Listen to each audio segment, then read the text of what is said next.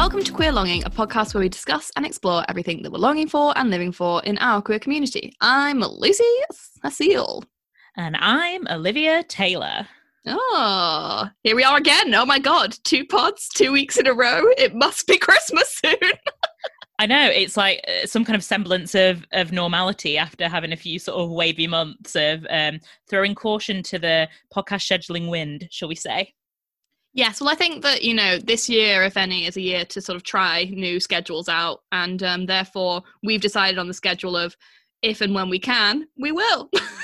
Yeah, I think that's probably a reasonable schedule given the circs. And also the fact that, like, sometimes there is just nothing to say. I won't have read a book. I won't have done anything other than at work because I am a millennial and that's all I do, basically, in this lockdown. But also other weeks I'll feel like lockdown permitting, do loads of stuff, as in watch loads of things, do loads of things. But it's very up and down. So there's sometimes a lot to say and sometimes nothing to say.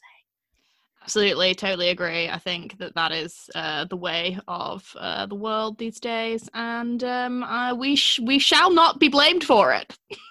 No, we shall not. But have you had anything that has occupied your, what is it now, the second week of lockdown, 2.0, the streets? What? Lockdown 2, part 2 on the run. Yeah.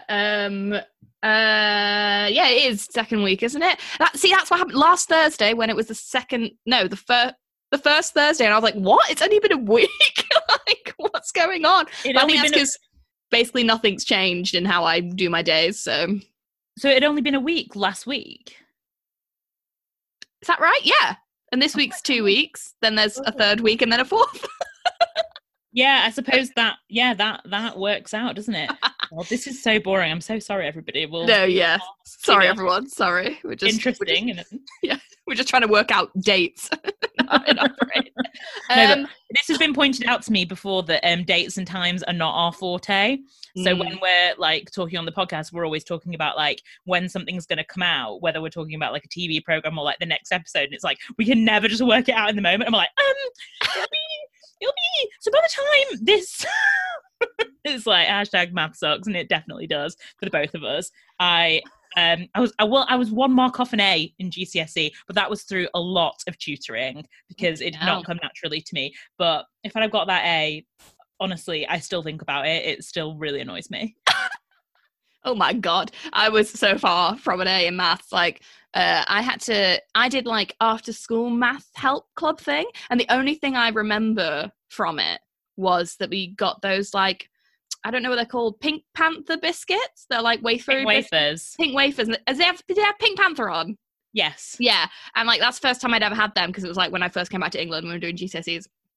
So I was and everyone was marveling at the fact I didn't know what these biscuits were. And that's my main memory. And obviously that's why I don't even know what I got. I think I got a C because I had to get a C, but that was it. Yeah. But yeah. Maths does suck. I always knew. Yeah, it was so hard. And I had this tutor and he was really funny. And he was he told me a lot about 80s comedy. He was really into that, and he told me a lot about that, and we mainly just talked about stuff that we thought was funny. And then when I finished my GCSEs, he got me a well done card, and he wrote this funny maths poem in it. He's really nice. Aww. You just sat there in your maths exam just thinking about lines from Bottom or something like that. Yeah, it was a lot of whose line is it anyway? Oh my God, I loved Whose Line Is It Anyway, but I used to watch the American version. Yeah, it was the US version of it. Yeah. Oh my God, amazing. Yeah, I haven't thought about that in a long time. See, this podcast can just bring out some specific memories. It can. But yeah, other than our collective ineptitude when it comes to maths, have you been doing anything else other than that? Well, yeah, apart from being bad at maths, I've mainly just been being a big aunt, to my 2 nephews now that there are.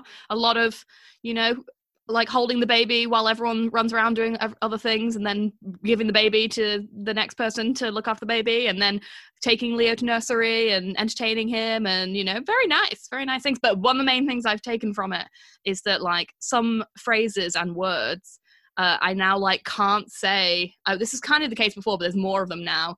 I can't not say them the way that like Leo says them. So like he comes, like he often wants to like watch film, whatever, and he calls it a moo-moo. So it's like, how should we watch a moo-moo? And there's just like certain things that I'm like, are these things going to follow me through? How I need to stop this when I get out of here. You do. We need to stage an intervention. Yeah, because I don't agree with like too much baby talking, obviously. But obviously to a baby it's fine. But it's just like certain things will just be said, and I'll just like I can only hear them in like his voice. But does Leo call you Auntie Lucy, or can he say Lucy? No, he says Ludgie. Ludgie. Often like that, in a very sort of like tone. So yeah, it's cute. I was thinking literally just today about how I took him to nursery this morning, and I was like, God, one day me and this kid are gonna have like actual conversations. It's gonna be insane. And he's actually gonna be able to say Lucy. He's gonna like one day he's just gonna be like Lucy, and that's gonna be really weird to me. But it won't. I guess that's kids. Yeah. I think it would probably be more worrying if he was still saying Luigi or whatever he's saying now. Yes, absolutely. So apart from that, not really much else. What about you? What have you been up to? Well, I did a really fun thing at the weekend, and I mentioned this on one of our groups, but Manchester is doing this like 50 windows of, I can't remember what it's called, but it's basically like there are 50 different artworks by local artists around the city. It's like Windows of Hope or something. I can't remember what it's called. But anyway, you can find it online, and you can download an app, and basically it's like an art treasure hunt around the city. And you go and find them, and you can like take pictures of them, and then you type the code in, and it tells you about the artist, and it tells you about like the reason why they made it and stuff.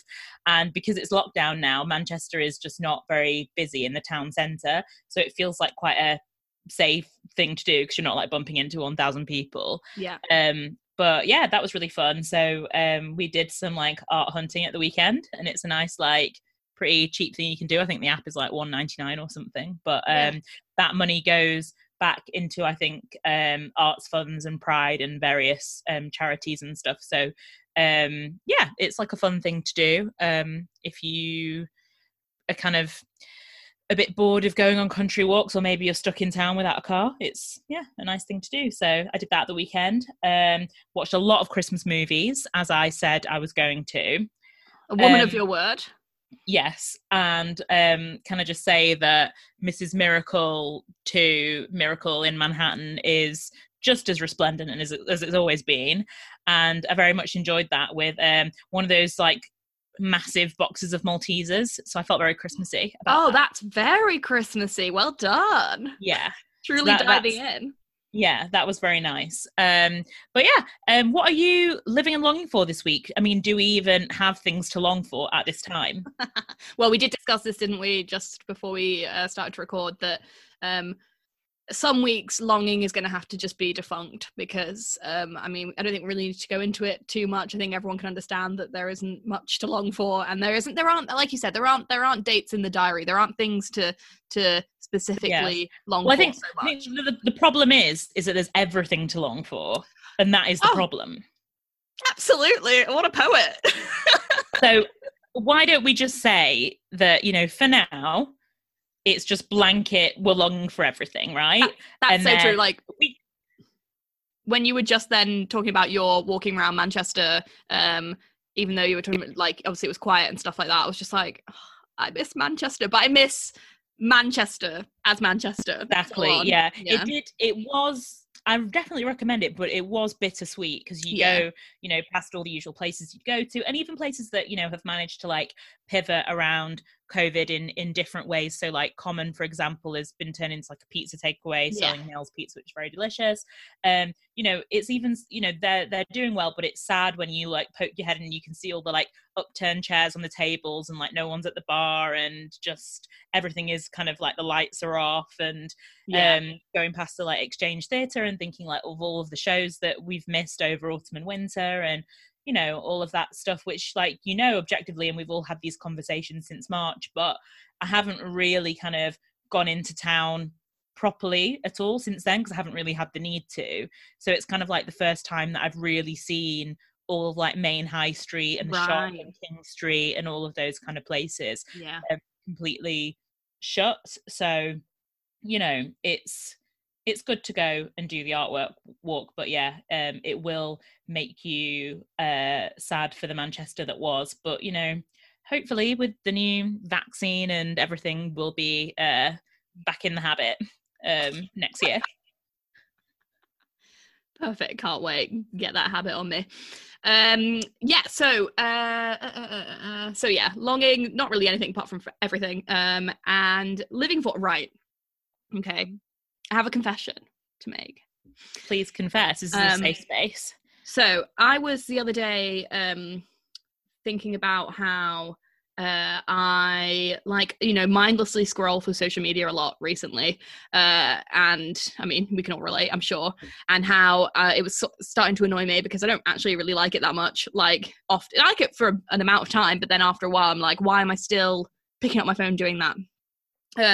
And simultaneously, I was really longing to play the Switch because my sister got a Switch my sister and her boyfriend bought a Switch, and I accidentally played the newest Zelda game on it the day before I left Manchester, and now I'm like longing to go back to it and I can't. So I downloaded, and this is and also I managed to have room on my phone to do this, which was like an absolute miracle because usually I can't have a Mrs. Miracle too. Usually I can't have any extraneous apps on my phone. But I downloaded my once hated but now newest best friend, Candy Crush. Okay. Which I've never really played, right? And like Candy Crush has become my new mindless thing to do. Not too much. I don't think obviously you shouldn't do anything too much, but it's a way, it makes me feel so much better than when I'm just like scrolling through Twitter because I feel like I'm actually a bit doing something. And it is still like a thing that sort of takes my mind off everything, but it's not like Twitter can't really take your mind off everything because it's all fucking there and it's everyone complaining about it like over and over. Whereas like this is like just a mindless activity. I can do it a little bit like when I'm just like holding the baby or like just like there's some telly on or whatever, and I'm not really paying attention because obviously you can't just do one thing anymore. And I'm living for it. I've really found some solace in Candy Crush, which I did not think would ever be a sentence to come out of my mouth. Do you know what? It's interesting that you say that because I too had a Candy Crush phase a couple of years ago, and it was very much when I was in a space, and I was in that space for a finite period of time. And it was serving a purpose for me in a similar way that it's maybe serving a purpose for you of like, you want to just do something that's not social media. You want to kind of like, that you're going to spend that time on your phone, but like, how are you going to spend it? And I did that too. And then I think that you'll probably find that like, you'll do it maybe for like a couple of months and then you'll just never do it again. Oh, definitely. I know that will be the case. I'm like that with like most things, but like, yes, I can feel that already. Have you tried Among Us? No, but my cousin, who we normally spend Christmas with, who loves like a game, he just texted. We have like this one family group chat, which is like just mainly, it's actually me, my dad, my brother-in-law, my uncle, and my cousin, because we were playing poker over the summer, like on a poker app, and he just texted it this really weird. There were some typos in it, and it looked like he'd sent like a promo for like Play Among Us. Like he was like, "Hey, get your loved ones to try Among Us. We'll be fun at Christmas or whatever." And my brother-in-law was like, "What is he going on about? Like this looks like he's been like hacked." And I was like, "No, I have heard of this game. It looks really fun. I haven't actually played it, but it does look really fun. Have you played it?" Yeah, so Laura plays it, and I tried it at the weekend, and it is fun. And it's good if like you can play with people that you know, it like makes it more fun. Yeah. And you can just like all get a code and all play together at like a certain time or whatever. Yeah. Or like we play together if we're like in the same place and we just join other people's games, but we know each other are in that game. Right. Yeah, and it's good, and it's basically like these like little like aliens, and then you're on a spaceship and you've got to do a lot of jobs, and so you're either a crewmate or you're an imposter, and you find out at the beginning which one you are. And then if you're an imposter, you have to like be really stealth and like not let people know that you're an imposter, but you do have to go around killing them all, but you have to like do it in a way that's like sly. And you can also like go through these vents and like not be seen, but you can't be seen to be going through the vents. You basically like have to just be very wily. Yeah. Did you ever used to play Murder in the Dark? Yeah, it's kind of like that. It is like kind of like that, that. but virtual. And then literally like as soon as you start playing, someone like goes to the canteen and presses the big button, and then you all have to have a meeting, and they're like, blues looking sus. And there's like certain like language and like phrases that you use as well. And so I wouldn't say that I'm addicted to it. I haven't played it since the weekend, but I would definitely play it again if like other people wanted to play it. It's kind of a nice fun. Oh my god, cute. Maybe over Christmas we can play together. Yeah, we can all play Among Us. It is fun. But yeah, I think it's probably like, luckily I don't have an unhealthy relationship with Among Us. Like I can kind of pick it up and put it down. But Candy Crush, I did get a bit addicted to Candy Crush at the time. So yeah, I mean it's very a very addictive game. It hasn't sucked me right in, but it is giving me a little bit of something to do. It just stops me from like downloading Tinder and then feeling sad. So oh yeah, I think it's totally much better than that. Yeah, the lesser of those two evils, for sure. So I just think go on with yourself and enjoy Candy Crush, as long as you don't do any in-app purchases, because then it's gone too far. No, never. I would never do that. That is literally what I've said to myself. If I find myself really tempted to do an in-app purchase, then I know it's gone too far, and that's when I'll delete it. So yeah, don't worry, I'm already ahead of myself there. Yeah, I agree. You need to set those parameters out now. Anyway, so that's what I'm, I guess, living for. And that makes it sound like I'm more addicted to it than I am, but, you know, slim pickings, I had to think of something. What are you living for? Well, similarly, although I am kind of living for this, I'm not going to lie to you. And I think that you've already seen this, but I'm living for my brand new running hat. I've seen it in action. My God. So I'm just holding up an element of the running hat to Lucy now. It's a shame that you cannot see this, but basically while we've been talking for the past like 10 minutes or so, it's a beanie. It's a beanie with a torch in the front of it, and the torch has like different settings, so it's either like a sustained light torch or it's like a sort of raver on and off light, and you have to charge it in your laptop. So you like take this bit out and then charge it in the USB port. So my hat has been charging while we've been talking. And yeah, it's definitely improved my run. I feel like I am a lot more visible to any passers-by as I'm crossing the road and doing my little, slow jog that I like to call a run. That's probably not a run at all. But I'm living for that. It's just a little jazzy accessory. And I feel like a woman with a running accessory, which I never in a million years thought that would be. Yes, look at you. Woman with a running accessory. And also it almost, it gives you a little feel as if you're back in the club, back in Thompson's, which is quite nice as well, isn't it? Yeah, I did do a little silent rave in the bathroom with it the other day and sent you that video. So nice. Enjoy that. But it's just nice to have something new. And to be honest, I haven't bought obviously this doesn't really count as clothes or anything, but I haven't really bought anything in ages, because where am I going? So, it's kind of nice to have something new.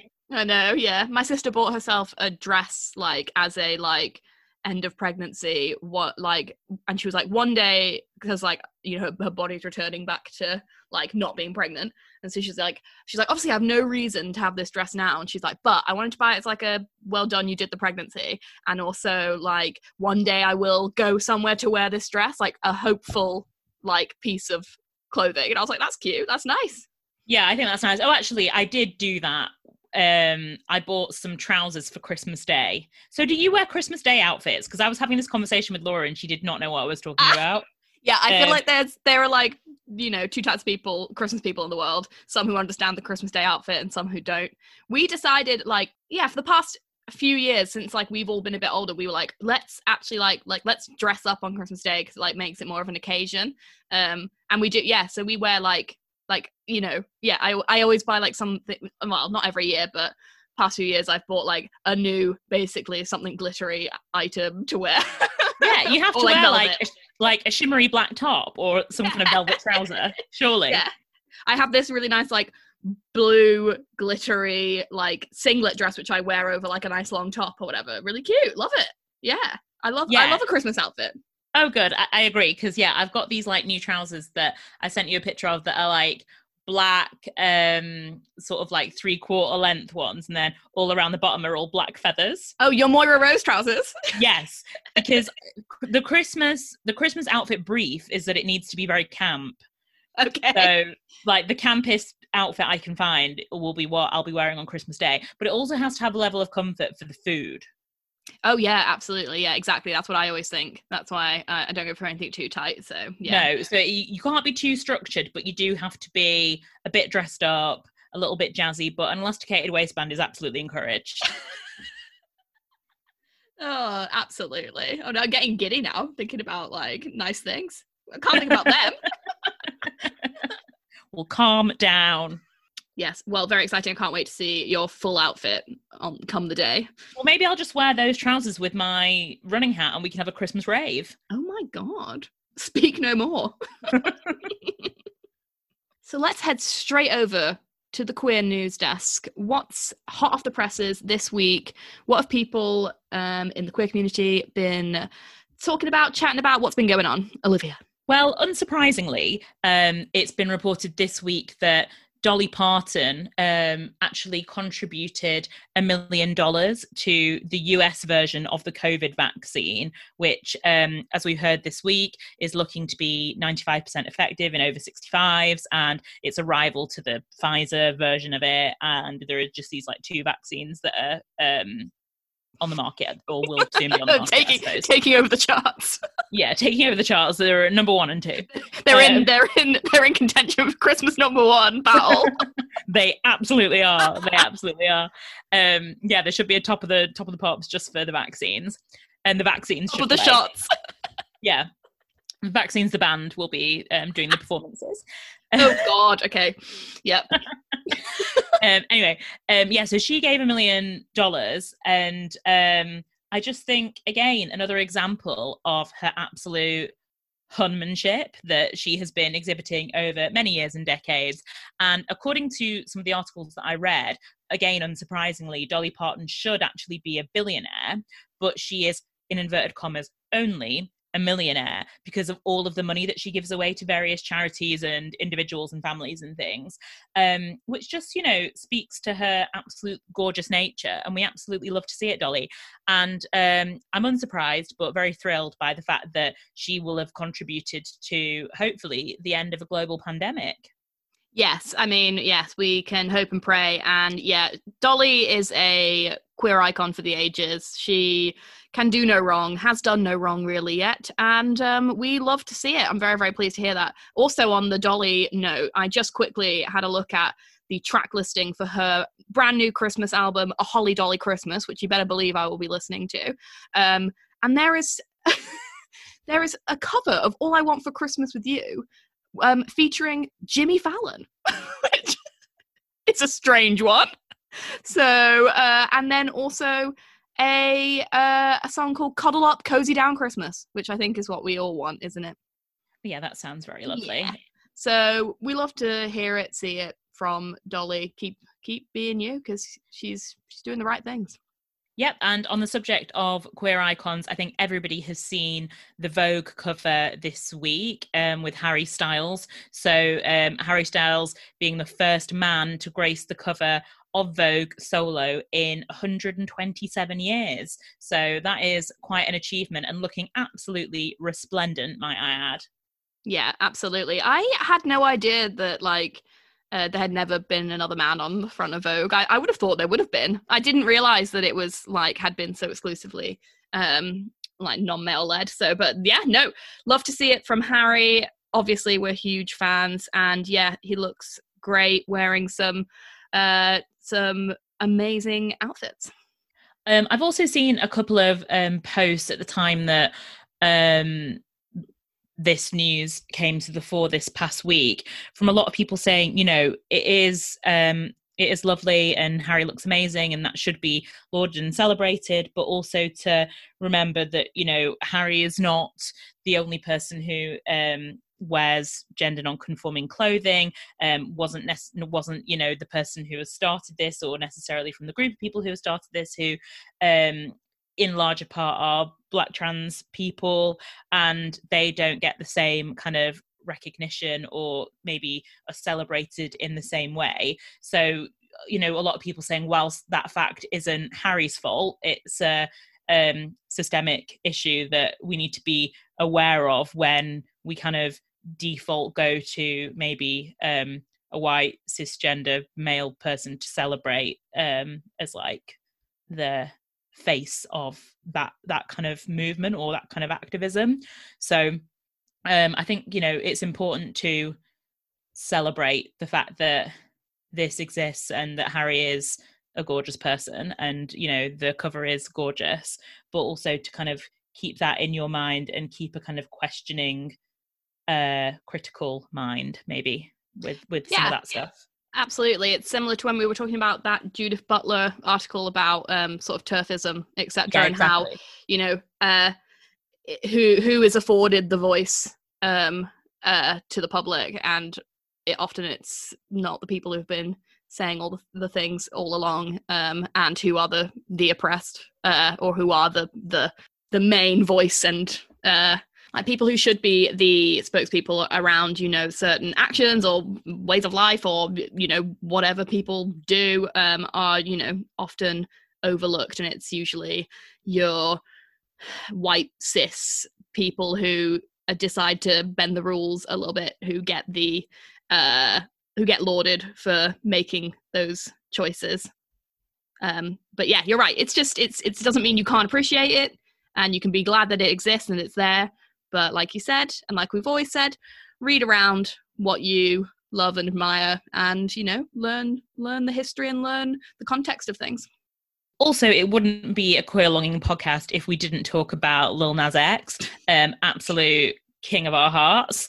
And this week has been no exception to Lil Nas X's absolute excellence. The story this week is that he smacked down a QAnon Republican who was upset about his Santa photo that he posted on Instagram to promote his new song Holiday, his new Christmas song. So the story is that Angela Stanton King, who was a QAnon following candidate from Georgia, who was pardoned by Trump in February. I don't know if you've kind of read about this story when it all came around. But anyway, this person came for Lil Nas X after the rapper shared a promo for the Holiday video, which showed him, if you've seen the video, it's a screenshot of him dressed in the Santa outfit, and he's like preparing to kiss himself, basically. So Stanton King tweeted, "So this is what Black culture is pushing to our youth now. Sex with everything and everyone, including yourself. Is Lil Nas X tonguing himself down?" And Lil Nas X replied and said, "Just say you're turned on and go."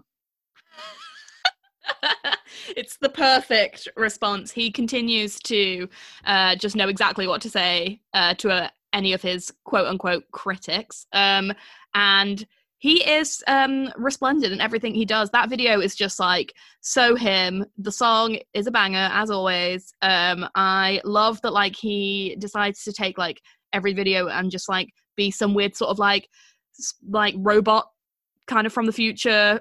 I want like a new superhero outfit for every single video. You know, he has these like amazing like costumes. And yeah, I will not hear anything against Lil Nas X because I love him the most. Yeah, I feel like there could be a Marvel franchise of like all of the Lil Nas X music videos, like Panini, Holiday, Old Town Road, like just make action films out of all of them. Absolutely. Right now.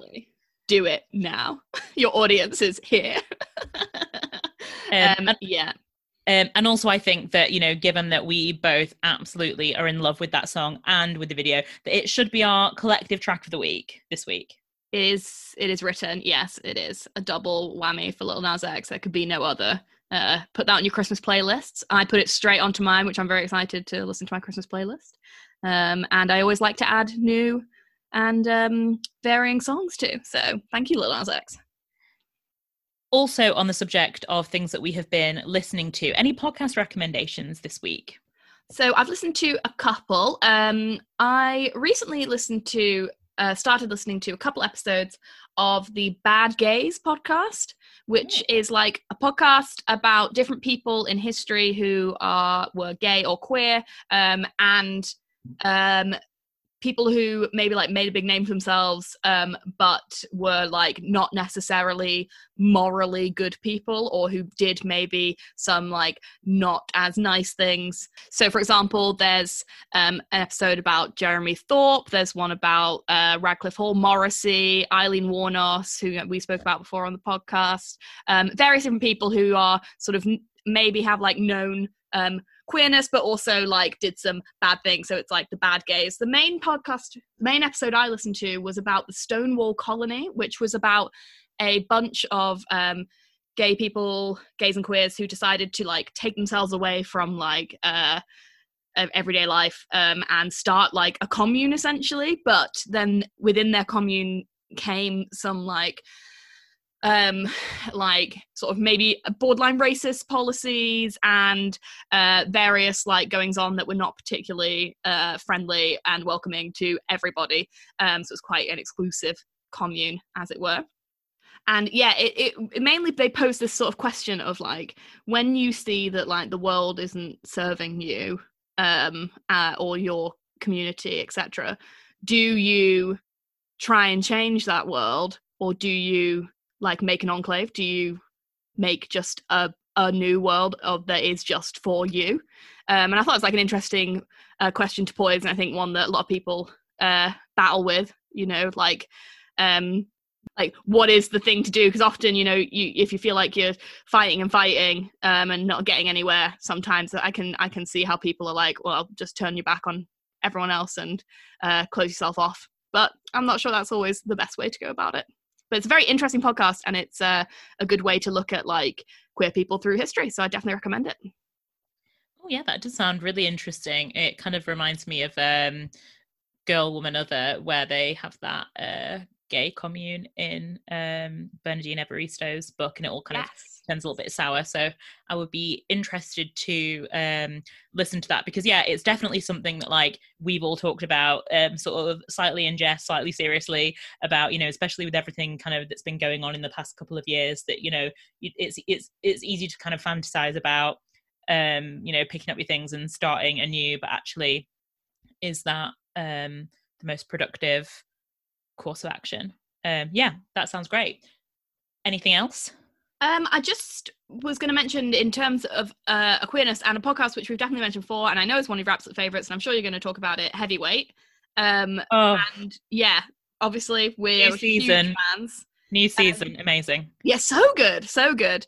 I wanted to just mention the Vivian episode, which has a queer slant, in that it sort of tells the story of a young woman who finds out that her uncle died of AIDS, and she never got to meet her, or never saw again the boyfriend at the time who cared for him during his illness and death. Listen to that one. It was very sad. And it was very, very affecting. And I think Heavyweight just is such a good, you know, podcast about people and relationships. I've said it once and I've said it again. It's my favorite podcast. I think it's just the best one ever. And to me, it's like such a sacred thing to listen to it, because they don't have like loads of episodes, and they kind of come out in like limited series. So it's something to like really be savored and to enjoy. Like, to me, it's just not a background podcast. Like, I'll really look forward to listening to it.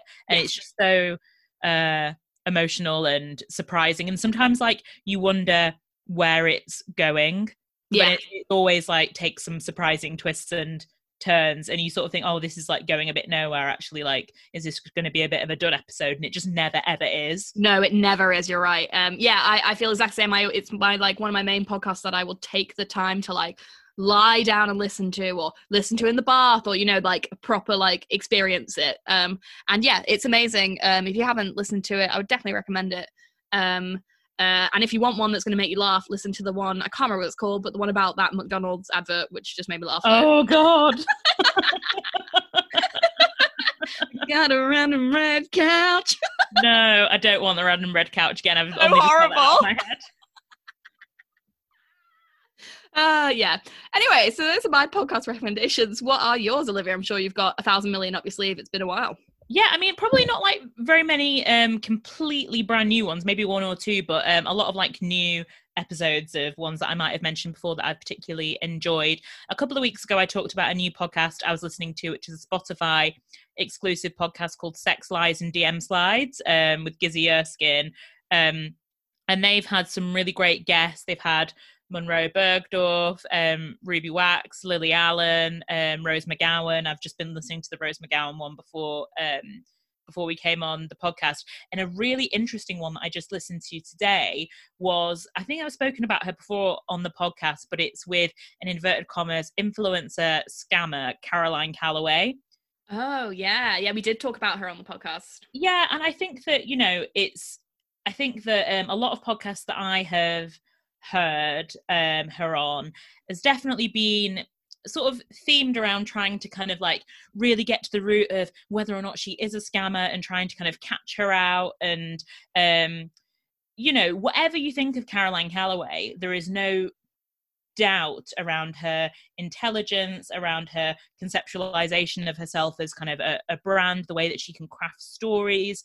And I think that, you know, this podcast really sought to understand that and sort of spoke about kind of her aesthetic and certain choices that she's made to develop her career. And for example, she joined OnlyFans earlier this year in a bit of a, you know, potentially surprising move to some people, and she talked about the reasons behind that, and really kind of interrogated the way that she has like conducted herself on social media and in her writing in a way that I felt was like a lot less accusatory and just more just genuinely interested. And I think it was like a lot more of a productive and interesting conversation than some of the other ones that I've heard, which is just like around, oh, well, was that true? Was that true or not? And actually, that's probably the least interesting thing about Caroline Calloway. It's actually like, how has she, you know, made this empire in this really sort of like self-knowing, self-aware way. And about her kind of decisions as an artist and as a creator.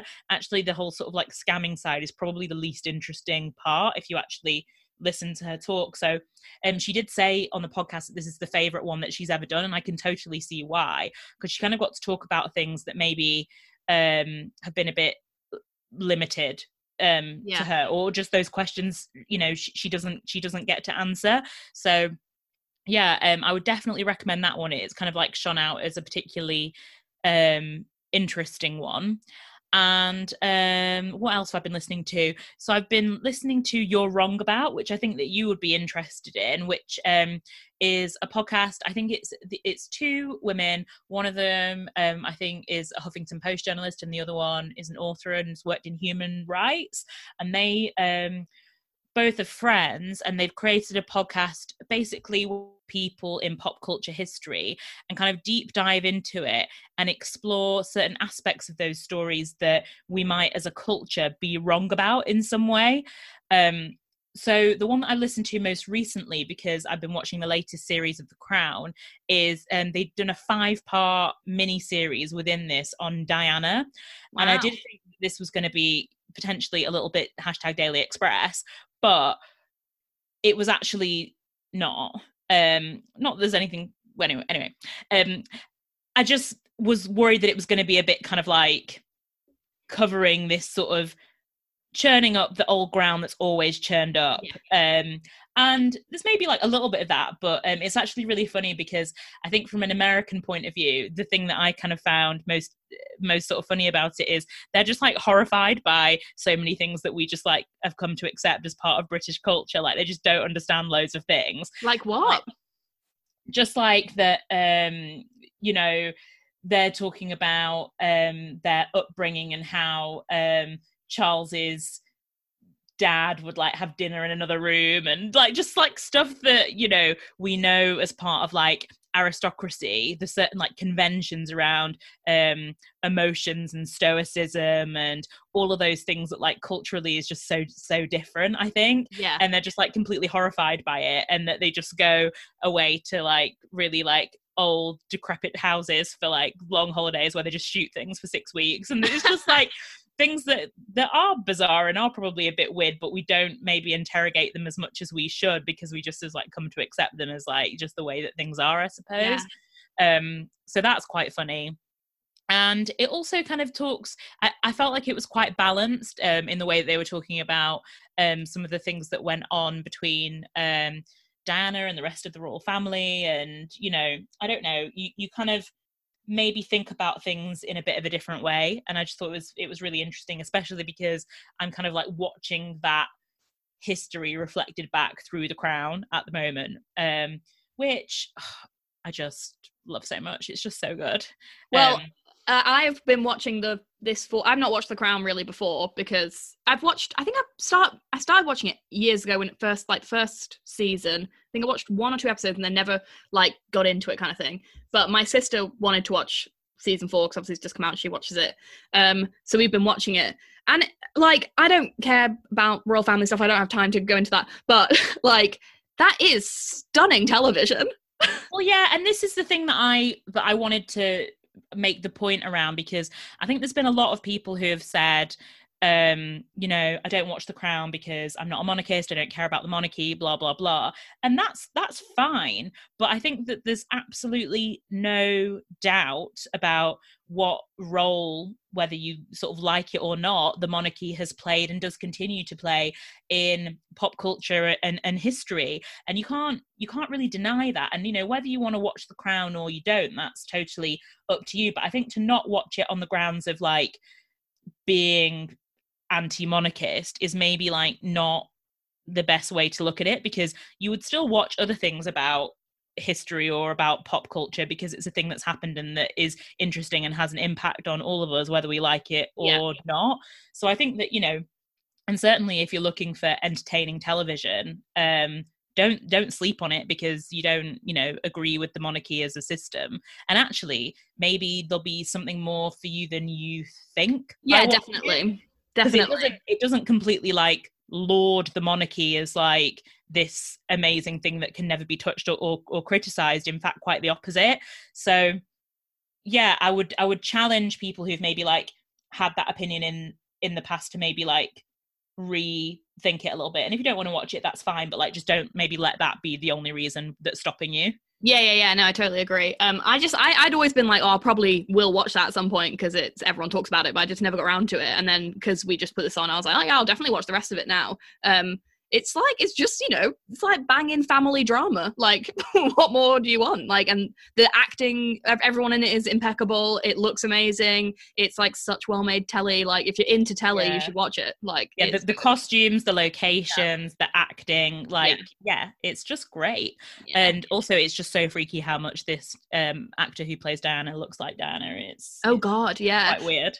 I've seen so many memes though around like her like this like one look that she does, like, you know, there's like this like extended shots of like her going like and it's like really funny, like people like doing different memes about it. And yeah, but she does look, they make everyone look shockingly like the character. Like Josh O'Connor, who plays Prince Charles, who is really good, but he looks nothing like he did in God's Own Country, but he looks loads like Prince Charles, but he still looks like himself. And it's like, but I've seen him look like completely different. It's amazing what they do. So it's good stuff. No, it is so good. So I think that if you're in like a bit of a Crown bubble, then listening to that series within You're Wrong About is definitely one that you should maybe think about.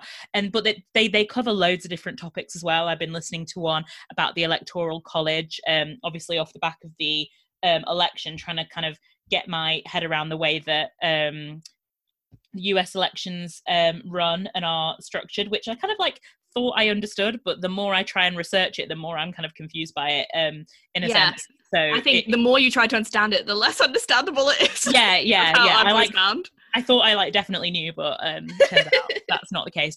But that's interesting too. And a brand new podcast that I came to is a BBC Sounds podcast, which is the Youngblood podcast. So do you know Youngblood? I was going to talk about Youngblood. I forgot about that. Oh my God. I haven't listened to the podcast, but I've got this weird, like, soft spot for Youngblood because so do I. Yeah. Oh my God, Olivia. Because I've just seen like a few things of him about and stuff. And I just think he's like, more than anything, he's just completely himself and he absolutely is loving his life. And I think he's so great and like, just yeah, really love him for some reason.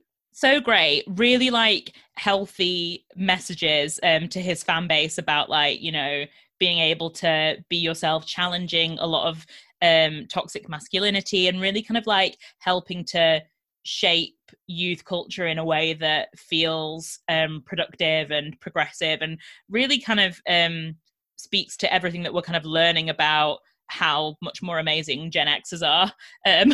Definitely. So yeah, I think that he's an absolute sweetie and I just really, really like him. And so he has his own podcast on BBC Sounds. Yeah. And again, I think that this kind of like speaks to the kind of person that he is, because he's very interested in I was listening to him on Table Manners actually, so he was on Table Manners this week, and he was saying that, you know, he is obviously interested in music and that music is a passion and a love, but actually it comes second to this whole idea of like wanting to build a culture and a community with like his fans, which I thought was really nice, and it's definitely like evident in everything that he does.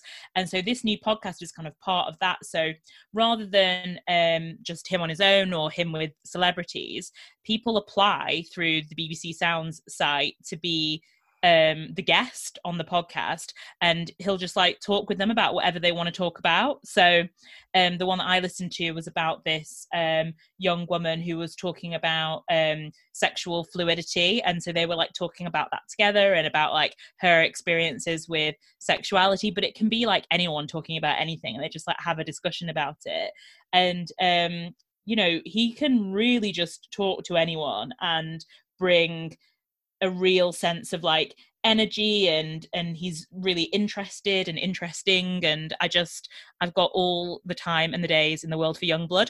And if Youngblood and Lil Nas X want to do a collab, then that will start 2021 on the right foot for me. Absolutely. Yeah, no, I'm so glad we agree on Youngblood. I just think, yeah, he's a sweetie, and that new song of his, Cotton Candy, is absolute bop. Yeah, and also, did you know that he's from Doncaster? Yes, it's like another reason why I absolutely love him. Yeah, so he's from Doncaster, and his mum has a bakery, and they have a family dog called Jaffa, and their bakery is called Jaffa and Cakes because the dog's in the cafe. So, oh my God. When lockdown is over, can we please drive to Doncaster and go to Jaffa and Cakes? Absolutely. Yay. Yes, we are doing that's our first thing. And then we're going for some clotted lobster. Don't forget. Oh, yeah. Okay. This is going to be a date for the ages. Okay. So that's going to be clotted lobster as the main, and the dessert is going to be over at Jaffa and Cakes. Amazing. What a day. Cannot wait. Yeah, no, I'm definitely going to listen to his podcast. I'm very intrigued by him as a person in the world. Also, just to run through the rest of them, I've been listening to quite a few things. So there has been a brand new series of Joan and Jericha come out this week, season 3. So if you're looking for a very light comedy satire, then maybe that is one for you. They also have a book out just in time for Christmas, so maybe check that out if you're a Joan and Jericha fan. Also in Help I Sexted My Boss news, one of my favorite comedy podcasts, Jordan North, who's one of the presenters, is on I'm a Celebrity this year. So I've actually been watching I'm a Celebrity for the first time since maybe like I was in high school, because I just love Jordan North so much. And in the first episode, before he'd even done anything, he had to like abseil down this cliff, and he just like projectile vomited into a bush just at the thought of it. Oh, God. So he definitely is going to be the person who's voted for like every single Bush Tucker trial until the end of time. But this year they're not doing it in Australia because of the lockdown, so they've relocated it to this big castle in Wales. Have you seen this? I've not like seen. I know that that's what's happening. I'm not like seen any of the setup or anything. Is it not like just like unbearably cold? Yeah, it's really cold, but it's so interesting. So they've like made all these different rooms, and they have to like work out how to use everything, and everything is like everything works from machines that they have to manually operate. Wow, so they like have to primitive stuff. Yeah, so they have to like work out the engineering around all of these things for like the showers and the oven and all these different kind of like elements. And I think it's like a super interesting way that they have managed to kind of pivot around the restrictions of COVID. Definitely. And it's just like a whole different element of the show. So you're sort of still like feeling the essence of the show, but it's like different enough to just make it actually maybe like more interesting in a way. Yeah, definitely. That does sound interesting. I'll do my favorite thing to do with reality TV shows, where I just watch like the highlights on YouTube. Yeah, and it definitely gave me like some real Fort Boyard, Crystal Maze vibes, and to me that is an absolute positive, because Melinda Messenger, Fort Boyard, was there anything better to watch on tea time telly? No. I've never really seen Fort Boyard. I know of it, but Crystal Maze was like one of my actual like favorite things as a kid. So like Richard O'Brien, an icon for my whole life. So yeah, when you said they were in like a castle, I thought Crystal Maze. Yeah, it is the vibes of that, but also maybe just like check out Small Depths of Fort Boyard. I don't think you'll be disappointed. Okay. Another podcast I've listened to, if you are into listening to comedians chat about things, it's a brand new one called I've Had a Rosé, Let's Talk About Feelings. Which I think is a great name for a podcast. So it's presented by Sam Lake, and I've listened to a couple of the episodes. One of them is with absolute icon Chloe Petts, who is a London-based queer comedian, and I listened to one with Olga Koch as well. I don't know if you know her or follow her, but she's a comedian as well. And then I'm listening to the one with Helen Bauer. So there's only like 4 episodes out, but it is funny, and I would recommend that if you're kind of like into that as a format. And also I listened to an interesting episode in The Cut, and this one was called Turning to Tarot, and obviously off the back of our spooky episode a couple of weeks ago, I thought it was kind of apropos. So it's about this woman who is kind of in a bit of a crossroads in her life, and normally tries to draw up maybe a pros and cons list, or think really kind of pragmatically about what's best to do. But she decided instead to kind of like challenge her usual ways of like coming to decisions around certain moments in her life, and instead just turned to 3 different tarot readers to give her information which would then inform her future choices. And also it's kind of interesting to see how the different tarot card people approached this one woman's like same problem or issues. Yeah, their kind of like morality and ethics around how they like handled it and all of those kinds of things. So if you're into tarot, or if you just want more kind of like not necessarily spooky things but kind of spiritual things, then go and give that a listen, because it's kind of interesting to hear how different people from within the kind of same wider community approach that. Yeah, cool. That sounds good. Well, Olivia, that was a absolute raft of stunning recommendations. I'm sure everybody's going to be jumping on the podcasts right after this one, obviously, and then they'll listen to those other ones. But it's time for the part of our very special podcast where we get something off our chests. It's time for... I don't agree with it. So, Olivia, what do you not agree with this week? Well, Lucy, I've been taking my first forays into Facebook Marketplace, and let me tell you, it is the absolute wild, wild west. And I don't know whether I'm cut out for Facebook Marketplace. I find it quite stressful. So basically I had some like bedside tables that I want to get rid of, and hopefully I am getting rid of them on Friday, and someone's like coming to collect them. But the whole thing's been very stressful. People like say they want them, then they don't message, and when they do message, they are very rude and abrupt. So Laura told me, because she is very adept at Facebook Marketplace. She told me that like apparently it's like a pre-filled out button of like you can just press it and then it sends something to me to say is this still available? Right. And so I was like getting all of these and I thought, this is just so rude because no one is even saying hello. So then I would like respond by being like, hello, Diane. Lovely to hear from you. Yes, these bedside tables are still available and they are being sold at £5 each. You know, like just trying to shame them into being not as rude on Messenger. But she did tell me that's kind of like a pre-fill thing, which is fine. But then there's a few people that I've like been messaging back and forth and oh my God, if they could like know every single aspect, it kind of reminded me of, you know, that episode of Portlandia where they go to that restaurant and they like want to know everything about the meal. The chicken. Yeah, about the chicken. And it's like, what farm did it grow up on? Yeah. What was the chicken's name? And like all those things. That is basically what is happening to me on Facebook Marketplace for, quite frankly, 2 really battered, probably like third hand, were already in my flat when I got them, bedside tables from IKEA that were probably like only £10 in the first instance and I'm selling them for £5.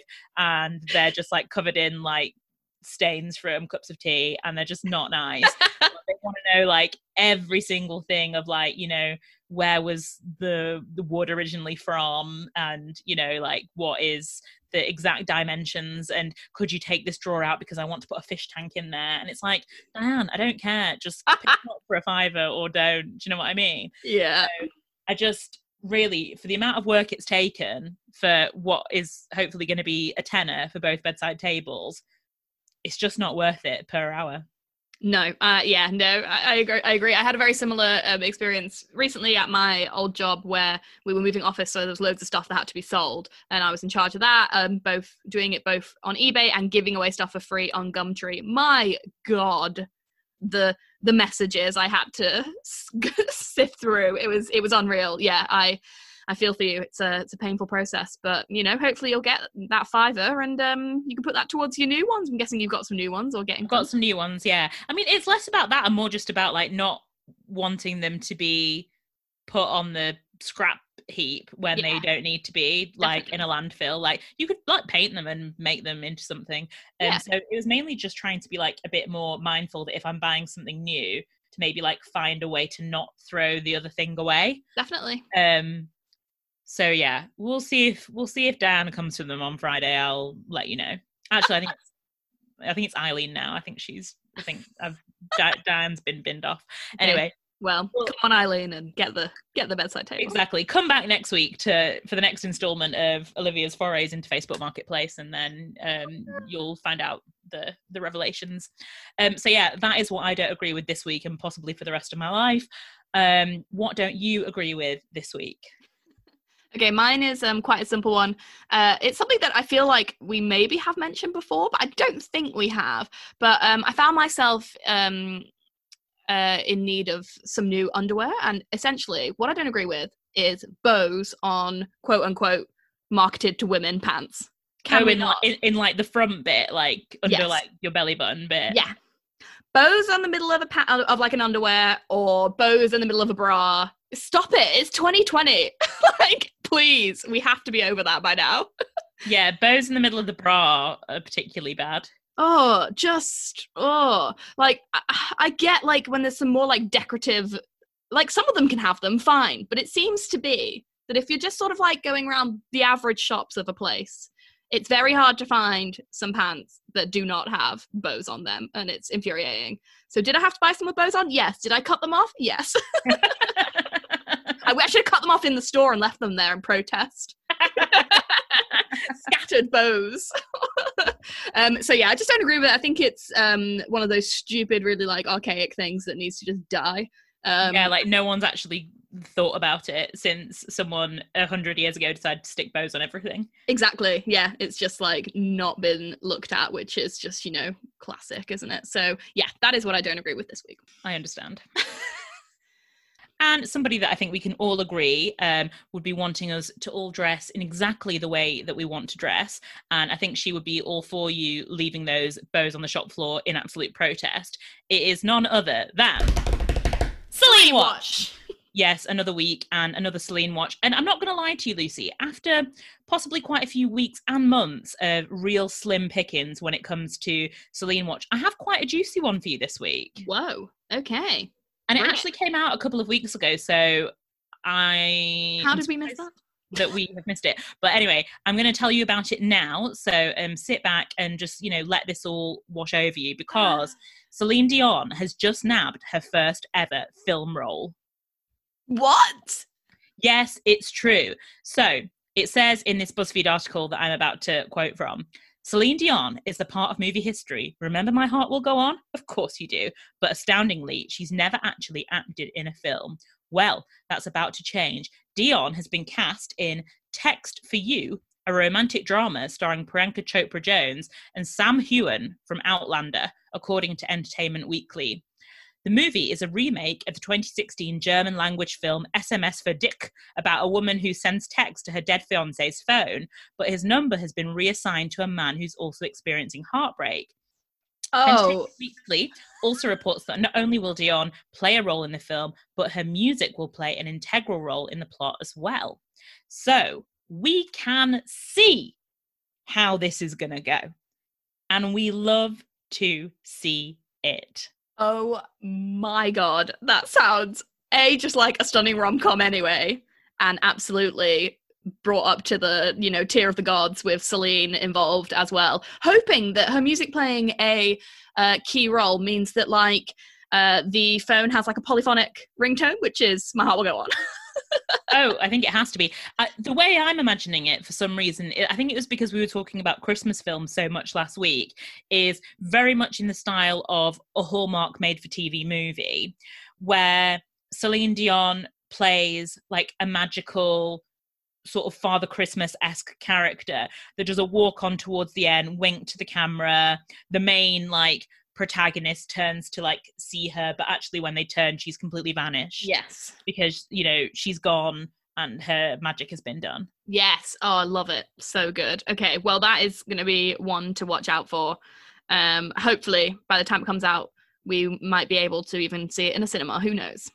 Yeah, I mean, let's all just go together. £5 Odeon. God, I walked past the Odeon the other day, and I had a visceral reaction. I was like, I would probably pay a lot of money to go into the Odeon right now, have a kids box, possibly go Ice Blast, and watch a £5 film in the cinema and then walk home. Because I used to do that every single week because I live so close to the cinema. And, I just love that. I know. There's a lot of things we love. Yeah. But, you love things kind of intellectually, and then when you're actually faced with them and you sort of feel that pull to the Odeon. God. Yeah. Oh God, yeah. I feel very much that, this time, and I think this is, a lot of people can reflect in this way, that this time has really made me realize the things I love, and that I'm very grateful that I have been able to do them, and that I will be very grateful when I can do them again. And that, as we've said at the top, we are longing for them. And that, they'll be ever better, evergreen when we get them back, hopefully. Yes, and I just think this is going to be a movie for the ages, and it must be watched on the big screen. Oh, absolutely. And whilst we dream of sitting once again with our little snack pack of Smarties, our juice boost, whatever they're called. Fruit shoot. And our very actually quite adequately sized amount of popcorn, waiting for Celine to come onto the screen. We will be loving you, leaving you, and longing for you until next time. Bye!